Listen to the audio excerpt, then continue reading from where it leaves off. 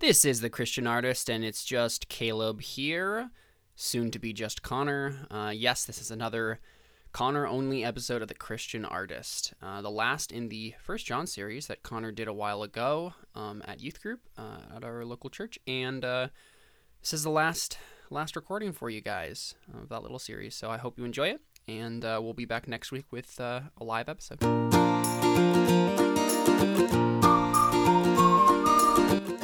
So, we're going to talk about how do we love unbelievers.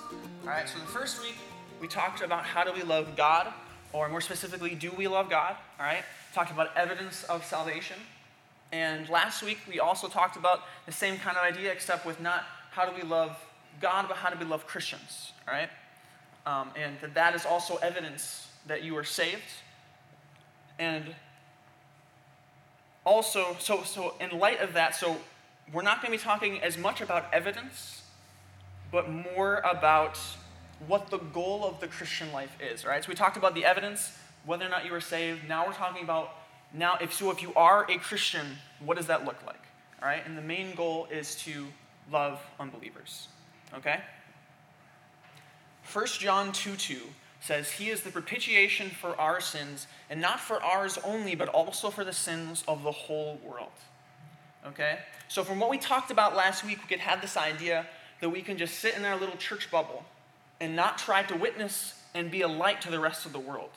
But we are not the only people that Jesus died for.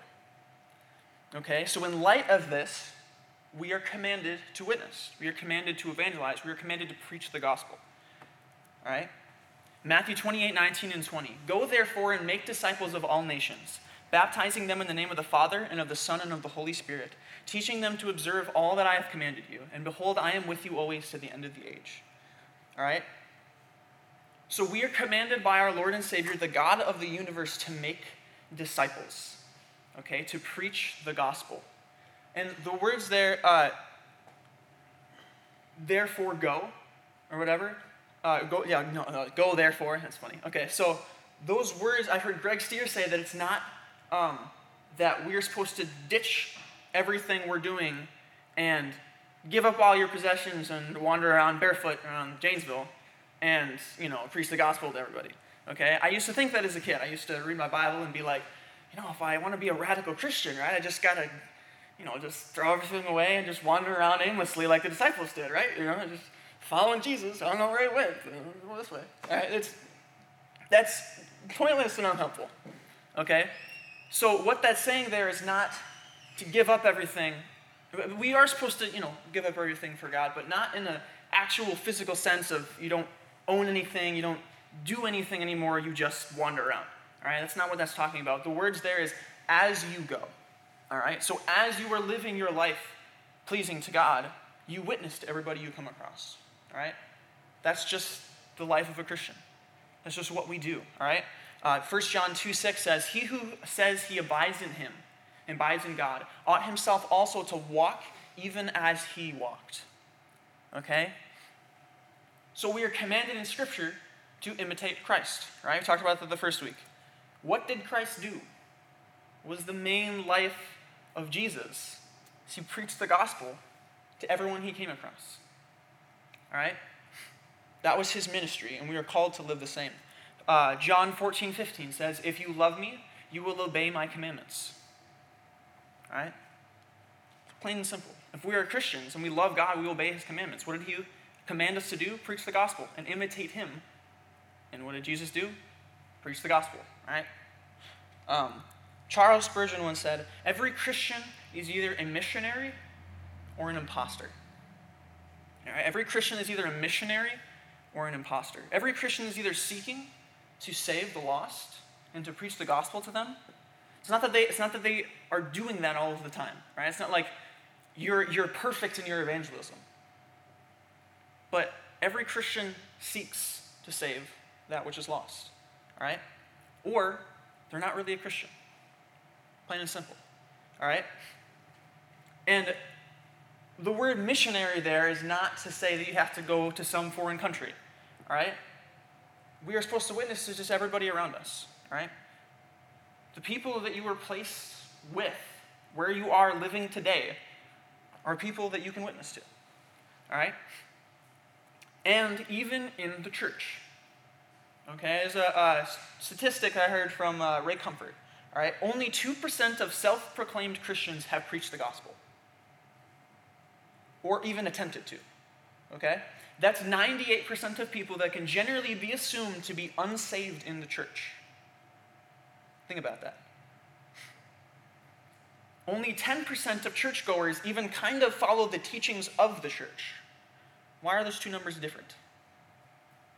Probably because not every church teaches to evangelize. Okay? But we have this idea that everybody who says they're a Christian is a Christian. And that's not true. Because our hearts can deceive us. All right? And we can be deceived ourselves into thinking that somebody is saved and they're totally not. All right? Because their life doesn't look like they're saved. Paul Washer said, "When will we realize that one of the greatest mission fields in the West is the pews of our churches every Sunday morning?" All right? We need to get our house in order first. That should be goal number one. Because not everybody in the church is actually saved. All right? 2 Corinthians 5:17, "Therefore, if anyone is in Christ, he is a new creation. The old has passed away, behold, the new has come." All right? Do you see in every church, do you see every single person as a new creation in Christ? No, we don't see that. All right? And if they're not a new creation, they're not saved. Okay, we talked about that the first week. Evidence of salvation is that you're a new creation. Okay? So, we're going to go through a lot of Charles Spurgeon quotes today, just because he's awesome. All right? So, Charles Spurgeon said, "If there be any one point in which the Christian church ought to keep its fervor at a white heat, it is concerning missions," right? Evangelism.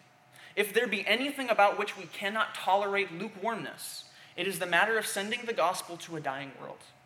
All right, that is the most important job as Christians for the church, okay?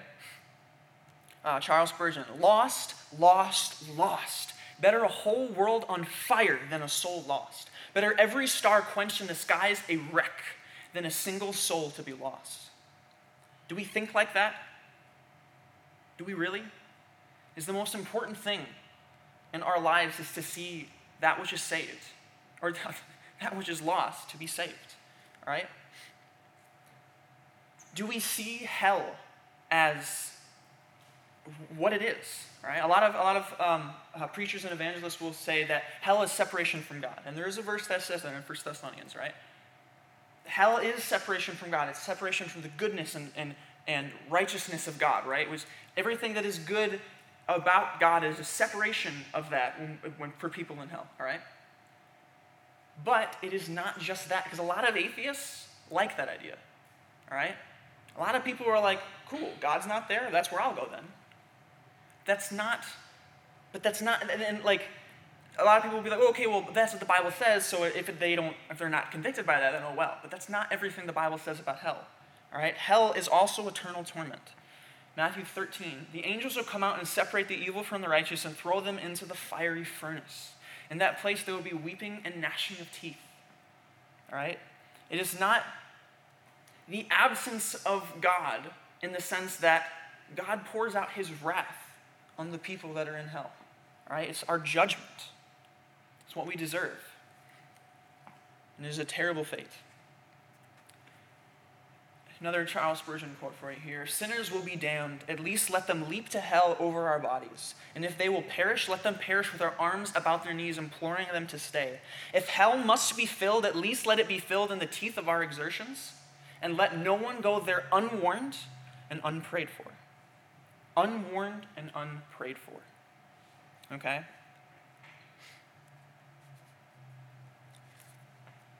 1 John 5, 4-5 says, "For everyone who has been born of God overcomes the world. And this is the victory that has overcome the world, our faith.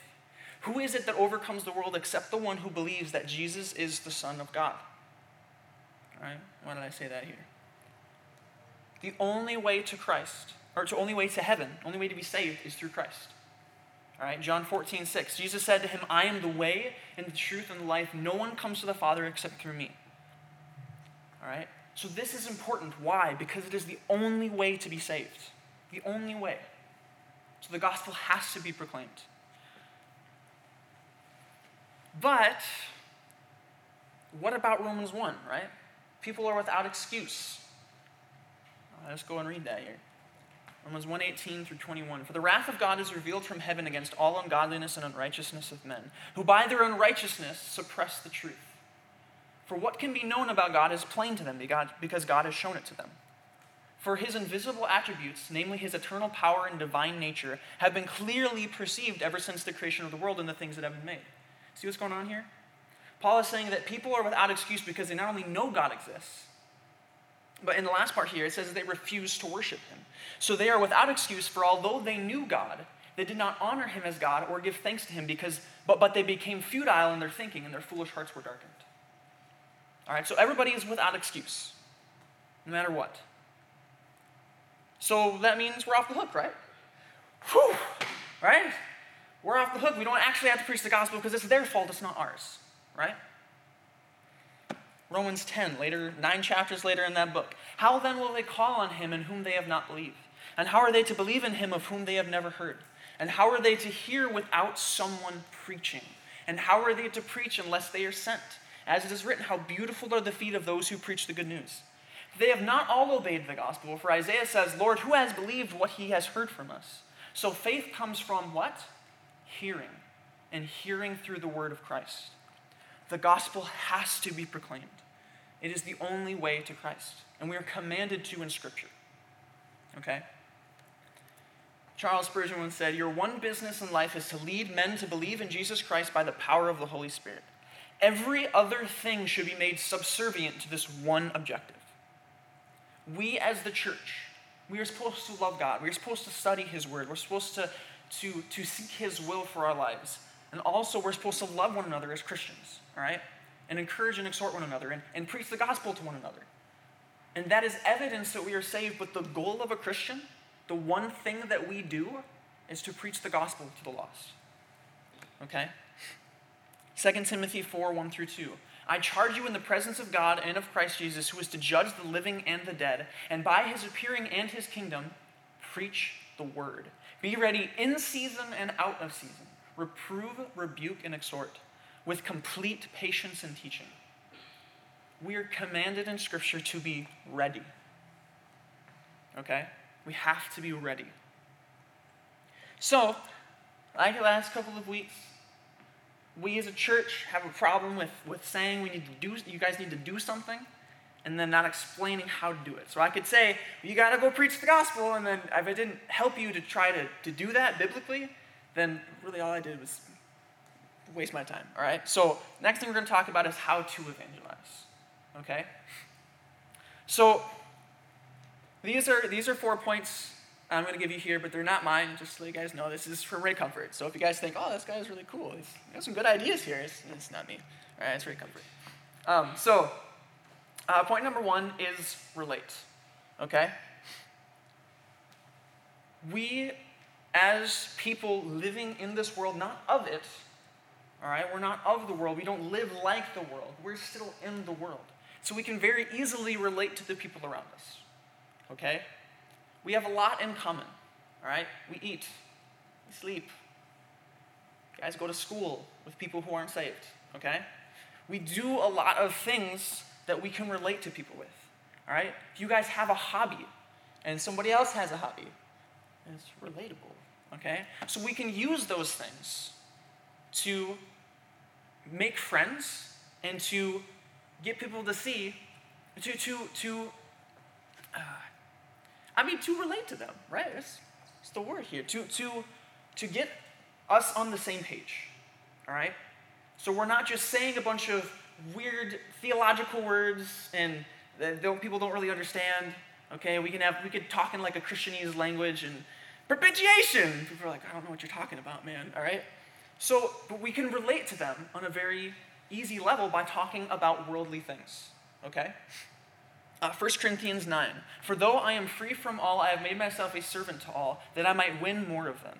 To the Jews I became as a Jew in order to win Jews. To those under the law I became as one under the law, though not being myself under the law, that I might win those under the law. To those outside the law I became as one outside the law, not being outside the law of God, but under the law of Christ, that I might win those outside the law.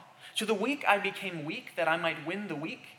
I have become all things to all people, that by all means I might save some. I do it all for the sake of the gospel, that I may share with them in its blessings. All right, so find things you have in common with unbelievers. Be a likable person. That's not a bad thing, all right? We have this idea, you think of like the most respectable, coolest pastor you know, all right? I think of 5, and they're all really funny, cool guys, all right? I would sit and hang out with them all day. I mean, just not because I respect them as pastors, just because they're cool people, all right? They're funny. They're people, okay? Ray Comfort is one of them, all right? Have you ever seen him evangelize? Me and my dad were just doing this an hour ago. We were sitting on the couch, and I was playing a YouTube video of Ray Comfort, and just the things he was saying, we were just laughing. I mean, he's witnessing and talking about super serious things, and he'll just say something, and you're just like, this guy, what is he doing? What he's doing is he's getting people to let down their guard, all right? He's showing them that he is a person, he's a human being, all right? And he's getting them to see things from a worldly perspective. Okay, that's what Jesus did. That's why he was a storyteller. He would use parables to try to explain something spiritual with worldly things that people can understand and relate to. Okay? With the woman at the well, all right? Jesus came up to her and asked her for a drink of water. Pretty simple stuff right there. You guys could do that. It's pretty easy, all right? No, but so he asked her for a drink of water, and she was like, "Why are you talking to me? I'm a Samaritan woman." And he was like, "If you knew who I was, you would ask me for a drink of water, and I would give you living water. You'd never thirst again." And she's all just like, "What are you talking about?" But then he explains it, right? So it's like a hook. You're saying something that intrigues them, and you're saying it something that they can understand without having to use big theological words, all right? And you can be funny about it, right? If you have a way with words, you have a way with a certain friend, use that. Become like those people. Not being of the world, become like them to relate to them so you can witness to them, all right? For me personally, you can use hobbies, all right? People at work, we have 2 things in common, all right? Magic the Gathering and video games, all right? And I can use that very easily to preach the gospel. How? We're talking about video games. This guy's spending a ton of money on video games or Magic the Gathering or whatever. And I could be like, yeah, I used to do that. When I was younger, I would spend a lot of time on video games, and that was my God. I would wake up every morning and say, if I can just play some video games today, it would be a good day. All right? And I worshipped video games. And then when I was saved, that's not what I did every morning. I woke up, and I thought, how can I serve God today? And maybe somebody would hear that and be like, all right, you religious nut. But that is a way to witness, all right? We find different things that we can relate to them and show how we're in this world but not of it. We do some of the same things, but we do it for different reasons. We glorify God instead of ourselves. All right? We don't do certain things. And make a point of that. I had a friend that said that if she ever was asked by unbelievers to go drinking, that she would have to say yes. Because, she would offend them, or if not, she would make them stumble. Right? And it blew my mind. I was like, what are you talking about? What you're doing there is, instead of being a light, you're being just like them. All right? The perfect opportunity there is to say, no, I'm a Christian. And for you guys, I'm underage. That would be illegal and stupid. All right? No, so use those things if you're trying to getting to do certain things that you know are not right. Use that as an opportunity to witness. Don't be embarrassed about it. Serve God. All right? Point number 2 is to create. So point number 1 was relate. Point number 2 is create. All right? Create opportunities. You have to bring it up in conversation. You can't wait around for opportunities to fall in your lap. Sometimes they do. It's a very rare occasion. All right? Seek out opportunities to witness to people, to bring it up in conversation. All right? Find ways and reasons to talk about God. And if you are saved and are passionate about God, it should be natural. Okay? Luke 6:45, the good person out of the good treasure of his heart produces good, and the evil person out of his evil treasure produces evil. For out of the abundance of the heart, his mouth speaks. What is he saying there? What you fill yourself up with is what eventually is going to come out. Proverbs 4:23, keep your heart with all vigilance, for from it flows the springs of life. Proverbs 10:11, the mouth of the righteous is a fountain of life. Okay? Psalm 1:1-2, blessed is the man who walks not in the counsel of the wicked, nor stands in the ways of sinners, nor sits in the seat of scoffers, but his delight is in the law of the Lord, the Bible, and on his law he meditates day and night. Fill yourself up with Scripture so that you don't have to force it into conversation, but it's just natural. Okay? If you are passionate about God, if you like talking about God, then you're just going to talk about God. You don't have to force it. All right?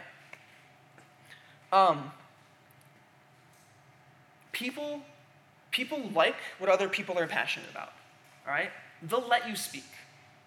People love it when people are passionate about things. Have you ever guys had a teacher that you just hated the subject that they were teaching, but you enjoyed it because they were cool and passionate? They were passionate about what they were speaking about, so it made it interesting even though you hated it. All right? That is what we should do as Christians. All right? Somebody has this really boring background of just a really boring pastor, okay, who just, blesses the man. And it's not doesn't make it interesting, it's just reading things, all right?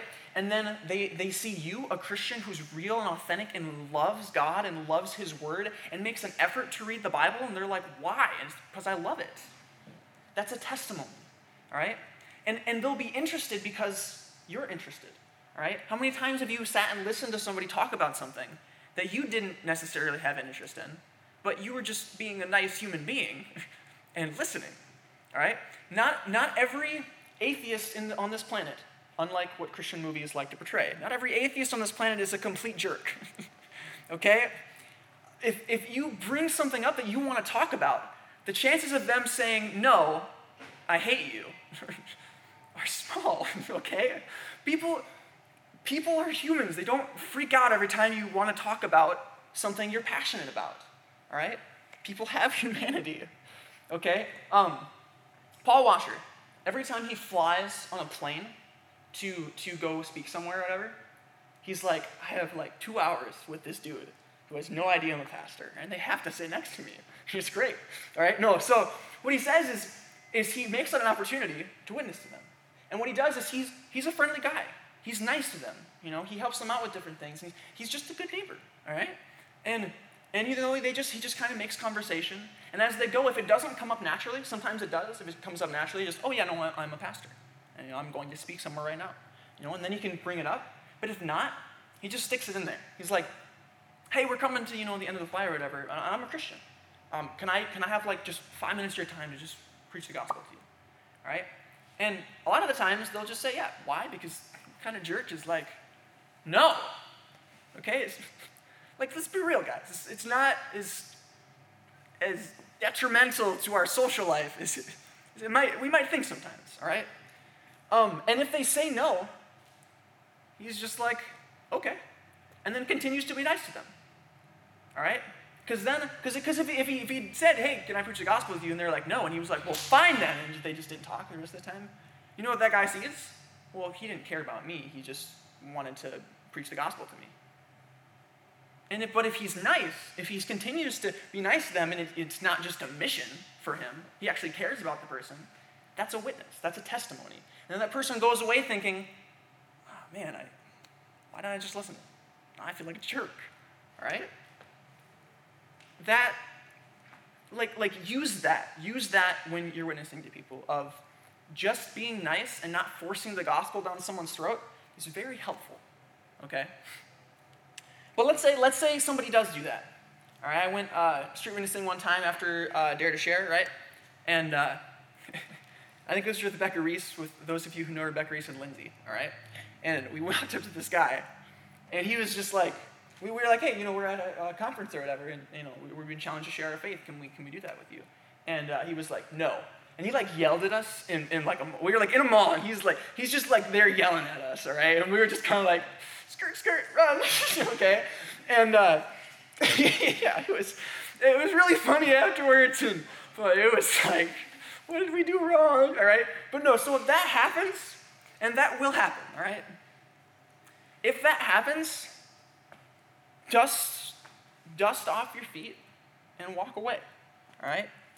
Luke 9:5, when Jesus sent out his disciples to witness, he said, and wherever they do not receive you, when you leave that town, shake off the dust from your feet as a testimony against them. Matthew 7:6, do not give dogs what is holy, and do not throw your pearls before pigs, lest they trample them underfoot and turn to attack you. I don't know how close that guy was to turning and attacking us. Probably not terribly close. We were in public. But point stands. Don't aggravate somebody by trying to force them to listen to you.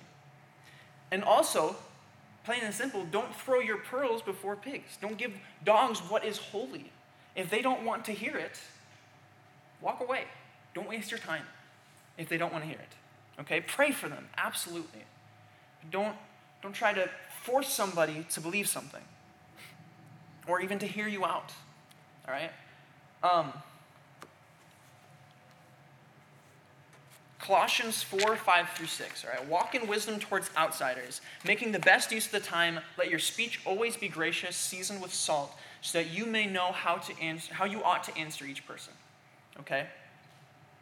So a lot of things going on here, but main thing here I want to focus on is let your speech always be gracious, seasoned with salt. Okay? Make this interesting because you're different. Okay? Be a light, be different. And so that people will look at you and say, there is something different about this one. Somebody growing up in a church, have his church background their entire life, but never actually saw a real Christian, and they see you, they're going to think there is something different about this person. Okay?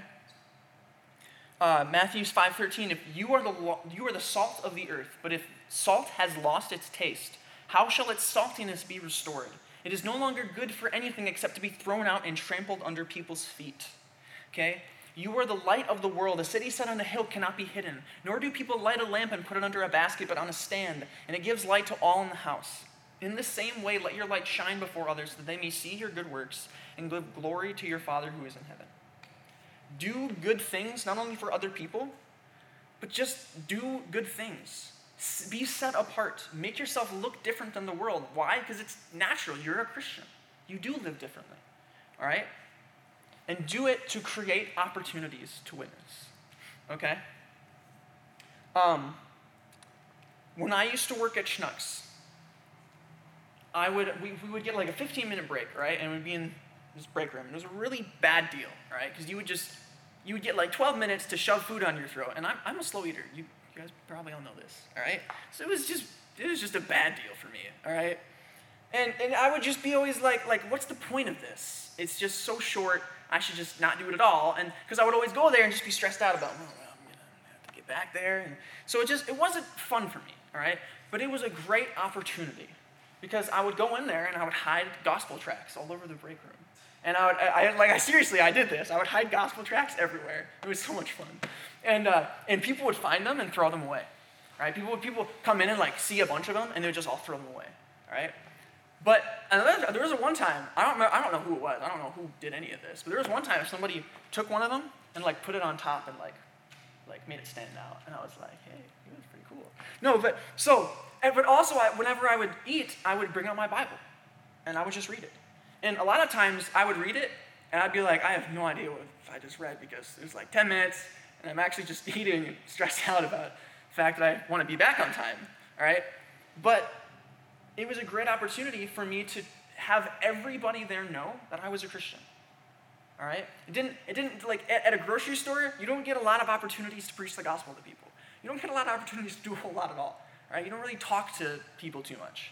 Because, you start talking about something serious and then a customer comes by and you're like, I'm really awkward if we continue this conversation, all right? So there really wasn't a lot of opportunity and that bothered me. But I said my goal there is going to be to have everybody know that I am a Christian, okay? To create opportunities for future things, all right? So I would just read my Bible, and so everybody would come in and just be like, oh, that's the Bible. You read the Bible. And I was like, yeah. And not a lot of conversations happen because they would come in and say something, and I'd be like, oh, yeah. And, so it was awkward. But everybody knew that I was a Christian. That was the point. Okay? But, okay, so in light of these verses here, right, people get this idea that, we don't really have to preach the gospel with words. We can just do it with actions, right? Well, I know this is a really creepy picture, and I even looked this up. There is such a thing as a Christian mime organization. I don't know how you guys feel about that, but I think that's weird and a waste of time. Okay? So, what is the point of being a light if not to attract people in order to preach the gospel to them? People aren't saved by looking at a Christian's life and saying, oh, well, I know that that person is saved because of Jesus. And no, all they see is somebody who's really cool and a good person. All right? So what does that do? It gives all the glory to you instead of God. Do good work so that people will see you and glorify who? God, your Father in heaven. How do they know that you're glorifying God unless you say, I'm doing this for God? Okay? The gospel has to be proclaimed. You can't, like Jesus in the Gospels didn't tell his disciples to go out and interpretive dance the gospel at every town. Because that would be really silly and pointless. Okay? The gospel has to be communicated. All right? So point number 1 is relate. Point number 2 is create. Point number 3 is convict. All right? So up to this point, if things go well, you're on good terms with this person. It could be a 2-minute conversation where you relate to them and then create an opportunity, show them that you're different and that it would be an interesting conversation, right? Or it could be a whole year where you're just building a relationship with this person. But eventually, we have to get to convict somebody. Remember the word last week, alengho, right? To expose, to bring to light, all right? To convict is a good thing, and it is the work of the Holy Spirit, okay? And we have to get to this point. 2 Corinthians 7:10, for godly grief produces a repentance that leads to salvation without regret, whereas worldly grief produces death. Proverbs 1:7, the fear of the Lord is the beginning of knowledge. Fools despise wisdom and instruction. We have to convict people of their sin. We have to. All right? Let's go back to 2 Corinthians 7:10 here just for a second, all right? So for godly grief produces repentance, all right? Godly grief is a good thing, and it leads to salvation. To bring someone before a holy God and convict them of their sin is how people are saved. Because if you tell somebody you need to be saved, but don't tell them what from, all they hear is a really nice Jesus guy and a cool church to go to. And that's not the point. The point is to have a relationship with God and be saved from our sins. Okay? Charles Spurgeon said, preach with this object that men may quit their sins and fly to Christ for pardon, that by his blessed Spirit they may be renovated and become as much in love with everything that is holy as they are now in love with everything that is sinful. People love their sin. They do. And people hate God. That's the truth of the matter. Unbelievers hate God. And we want that to be switched around. Okay? But we don't get there unless we tell them what they're doing wrong. We have to get them to the point where they understand that the life that they're living is contrary to Scripture and is not okay. And that's a loving thing to do. How do we love unbelievers? We have to convict them of their sin. Ray Comfort does this very well, all right? And plug for Ray Comfort, all right? YouTube him sometime. And if you guys are finding this interesting and you're like, I want to know how to evangelize, all right? Everything I'm saying is pretty much from Ray Comfort, all right? So the best thing I ever did was just watch him do it, all right? And watch how he evangelizes. And every single time he preaches, it's the same exact thing. It's just to a different person. He relates to that person, and he answers their questions, but at the same time, he always brings it back to one thing. Is there a heaven or hell? Are you worried? Are you a good person? all right? Brings them through 10 Commandments, all right? Have you ever lied? Have you ever stolen? Have you ever lusted? Have you ever blasphemed? All right, that would be a great one for people in the church or if you go to a Christian school. The blasphemy is taking God's holy name and using it as a cuss word, and that's serious, all right? So we bring them to the knowledge of sin, and that is helpful, all right? That gets somebody to think, this isn't good, all right? I'm in a bad place before a holy God. It's God's holy, perfect standard. And if we don't match up to that, then we have to be saved, okay? And that's offending. That's not something that's a pleasant experience a lot of times for either person, all right? But it is helpful and it is necessary to bring people before a holy God and confronting them with their sin, okay? So if this is interesting to you and you want to study up more on this, just Google Ray Comfort, all right? And just watch how he does it. And it'll stick in your mind because he says the same thing over and over and over again to every single person. It just sticks in your mind. And I'll be talking with somebody at work, and I'll instantly just be like, Ray Comfort. And just spew stuff, right? And, maybe sometimes it's not as helpful because, you're on this, like, railroad track. So you have to know how to answer each person, okay, like Colossians 4 says. And what Ray Comfort is also very good at that. And so watch him. It'll be helpful. It was very helpful for me, all right? Charles Spurgeon said, think lightly of hell, and you will soon think lightly of the cross. That's why we're talking about this, right? Think lightly of the sufferings of lost souls, and you will soon think little of the Savior who delivers them. If we do not understand that there is something to be saved from, salvation means nothing to us.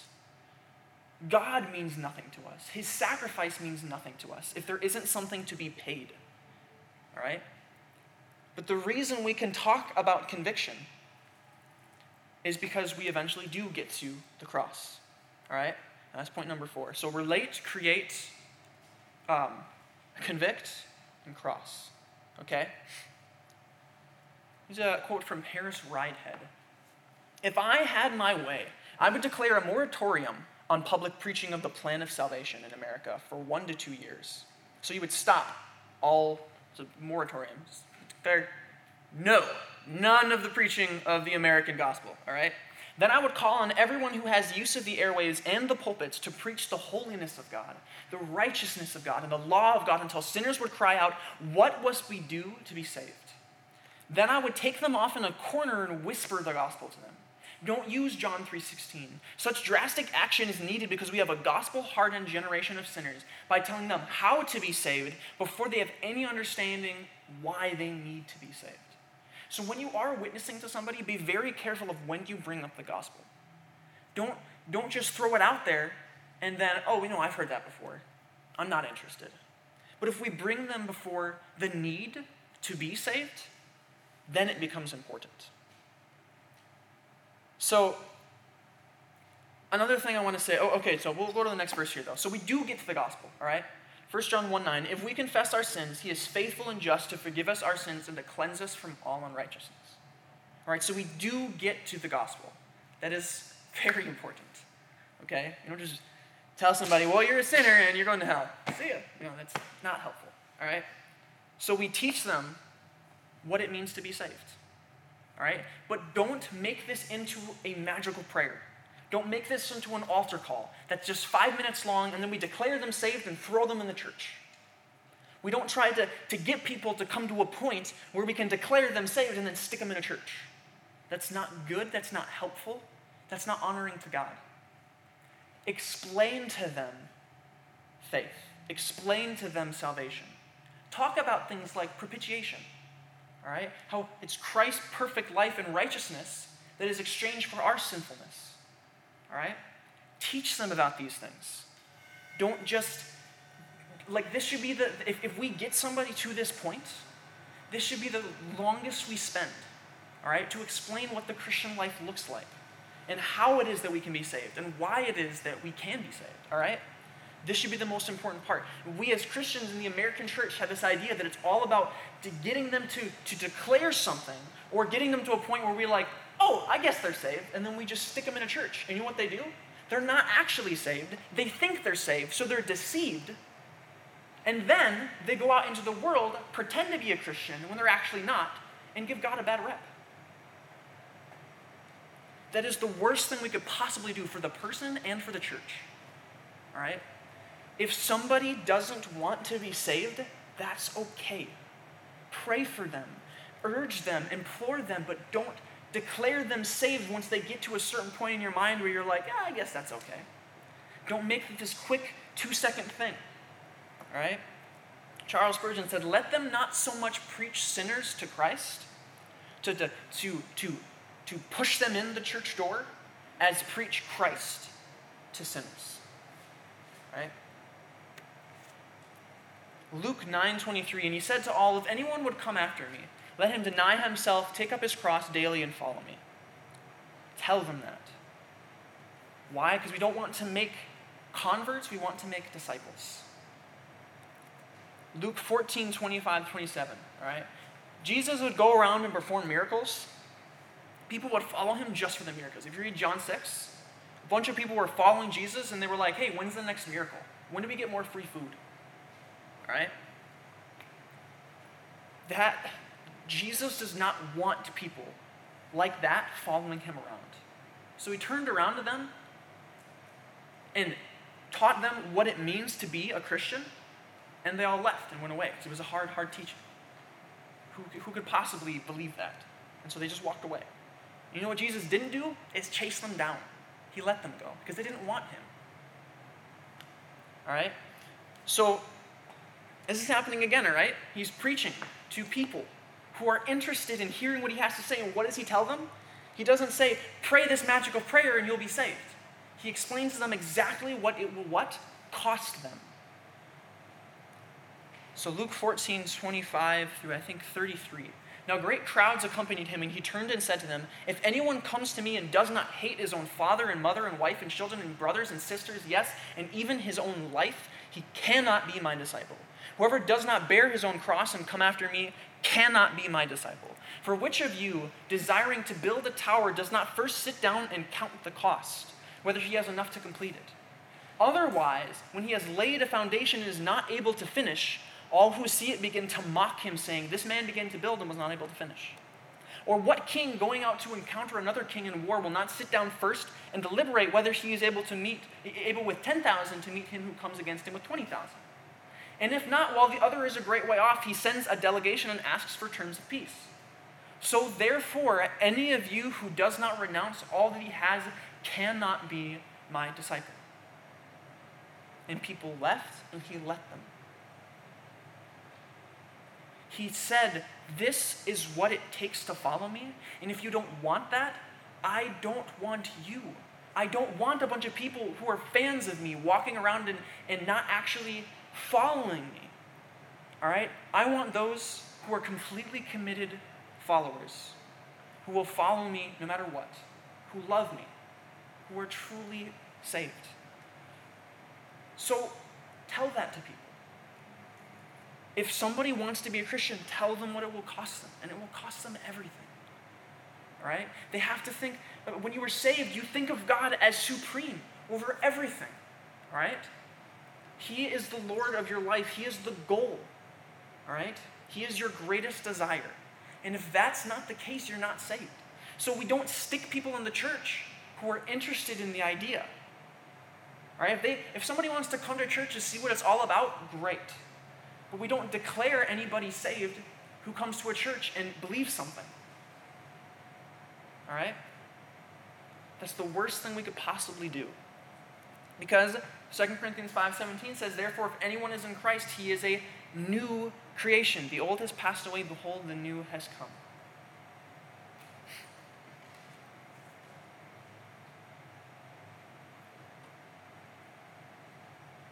So here we go.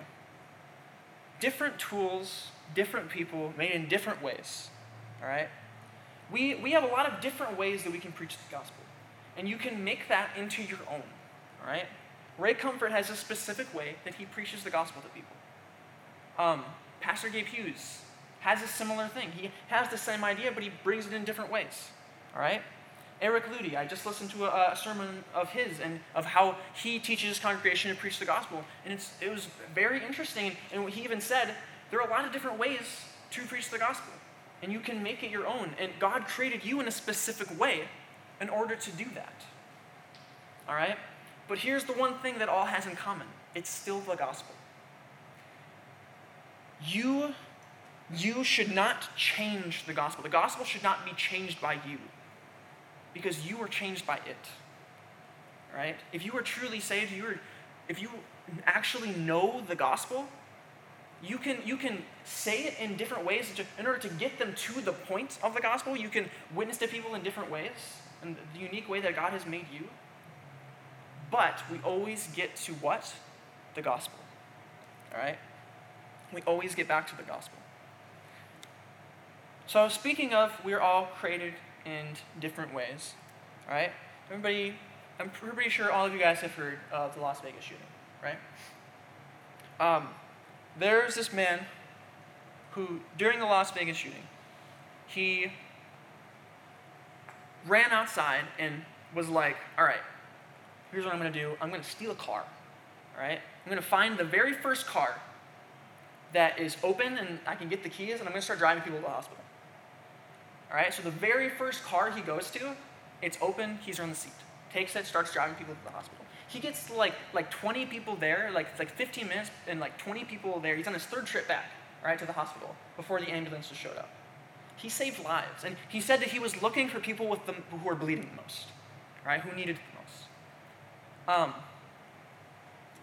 And I think it was the day after where the guy who had the car was like got his number and like texted him and was like, hey, I heard you have my car. And he was like, the veteran here was like, dude, I'm so sorry. Like, I'm genuinely sorry for stealing your car. And like, but I was trying to save lives, and he was like, no, man, it's cool. And like, there was blood like all over his car, right? It's like bleeding people in it. Somebody might have died in his car.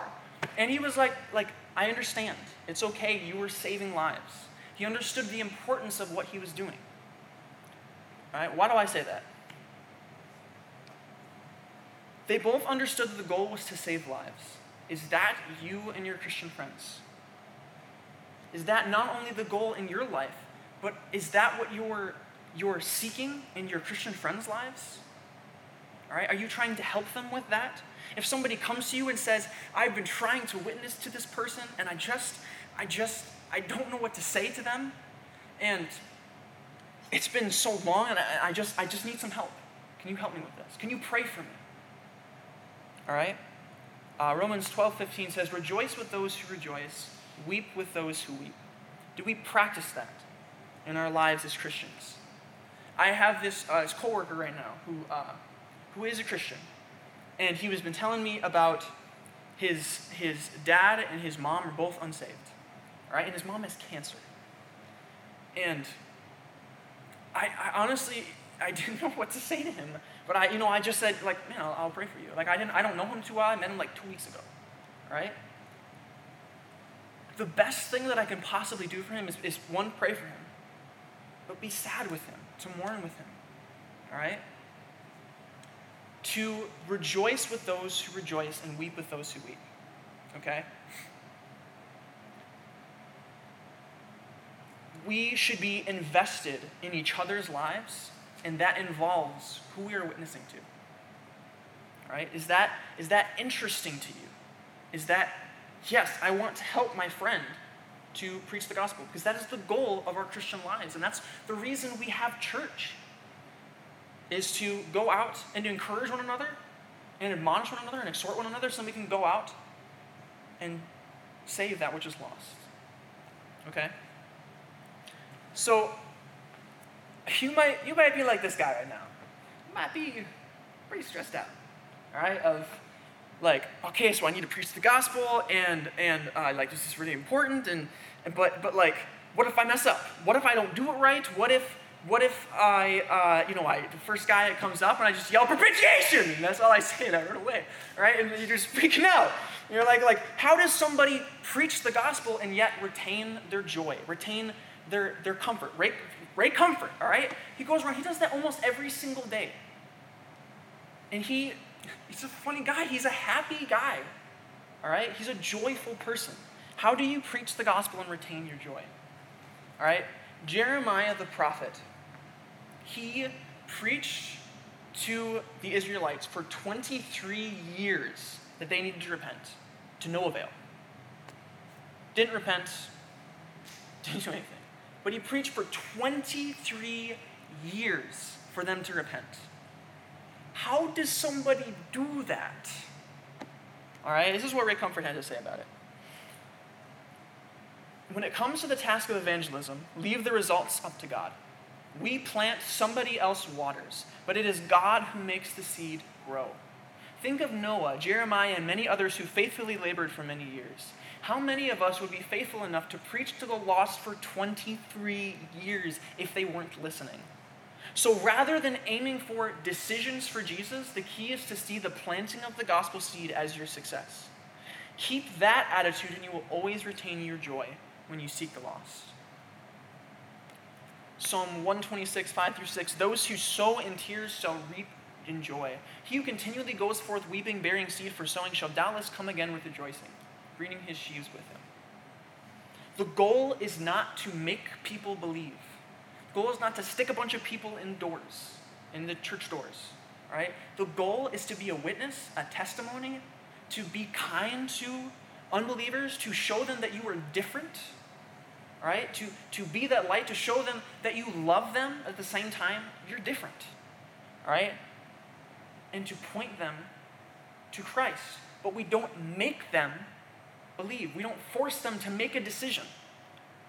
We tell them, hey, what do you think about this? Ray Comfort closes every single time with that. Hey, what do you think about this? Yeah, I'll think about this. You have a Bible at home. If he doesn't, I'll give one to him. But to get people to think about something is so much more important than sitting them down and telling them to repeat a prayer. And to tell somebody, well, there you go, you're saved, you're all set. And send them off their merry way and they don't have any idea what they just got themselves into. So, hopefully, that makes you look like this guy instead. Yeah, okay. All right, so, and here's the point, though. For by grace you have been saved through faith, and this is not your own doing, it is the gift of God, not a result of works, so that no one may boast. It is God who saves. We can find comfort in that. It is God who saves. All right? But we can get this idea of, okay, well, God saves, right? So, once again, I don't have to preach the gospel, all right? No. If we did not preach the gospel, what are we doing? We are going against the commandment of God. And what would that be? Sin. Romans 6, 1-2. What shall we say then? Are we to continue in sin that grace may abound? Because if we don't preach the gospel to anyone, and God never loses a single soul, right? So he'll just miraculously save them if we don't preach the gospel to them, if you don't. So, it's fine. We don't have to preach the gospel. No, that's what he's saying here. What should we say now? Are we to continue in sin that grace may abound? So God looks even better by us not doing anything? No, by no means. The word there is maigonoita. It's the greatest form of opposition Paul could have used in the Greek language. Maigonoita, by no means. How can we who died to sin still live in it? And what would be sin? Not caring about the lost. John 14:15, once again, if you love me, you will obey my commandments. All right, and back to Romans 10, the gospel has to be proclaimed. How will they call on him in whom they have not believed? And how are they to believe in him of whom they have never heard? All right? When Jesus called Peter to be a disciple, what did he say to them? He said to them, follow me and I will make you fishers of men. He called them to be saved. And so what is he making them into?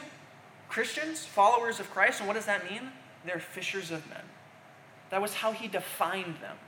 I will make you fishers of men if you follow me. All right? So,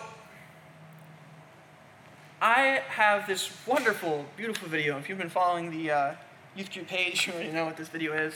This is by Apologia Radio. And this is motivation for preaching the gospel.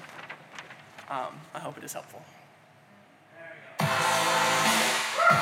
go.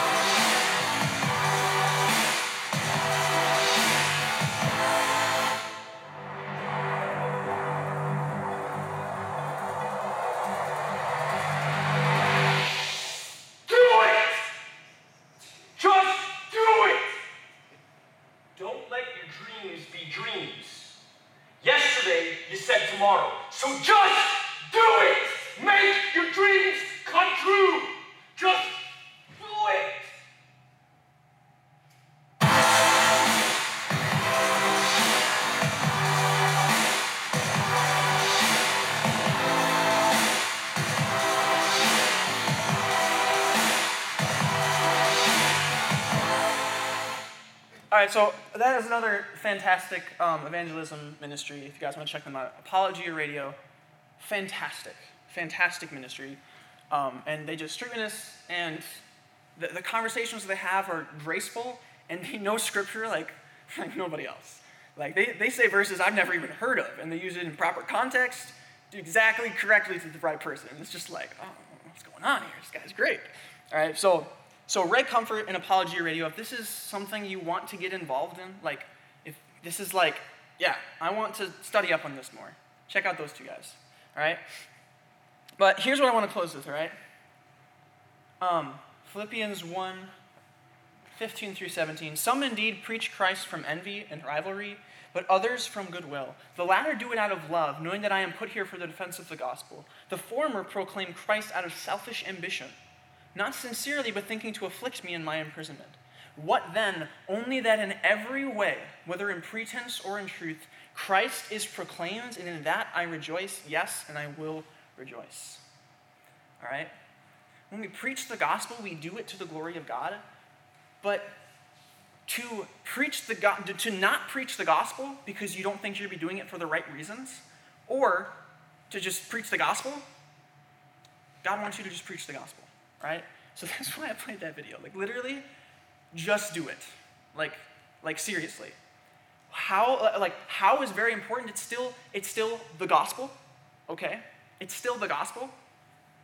But why you preach it should be to the glory of God, but it's just better that you do it.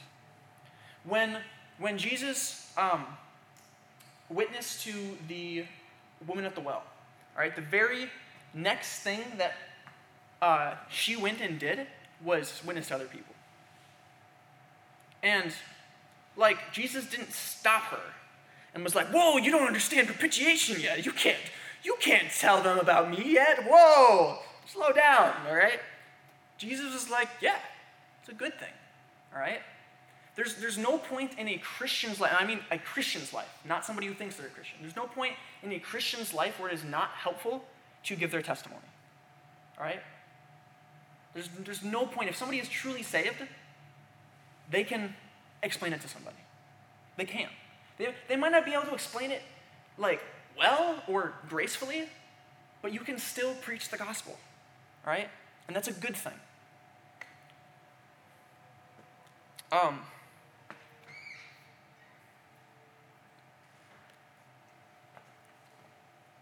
Where are my notes?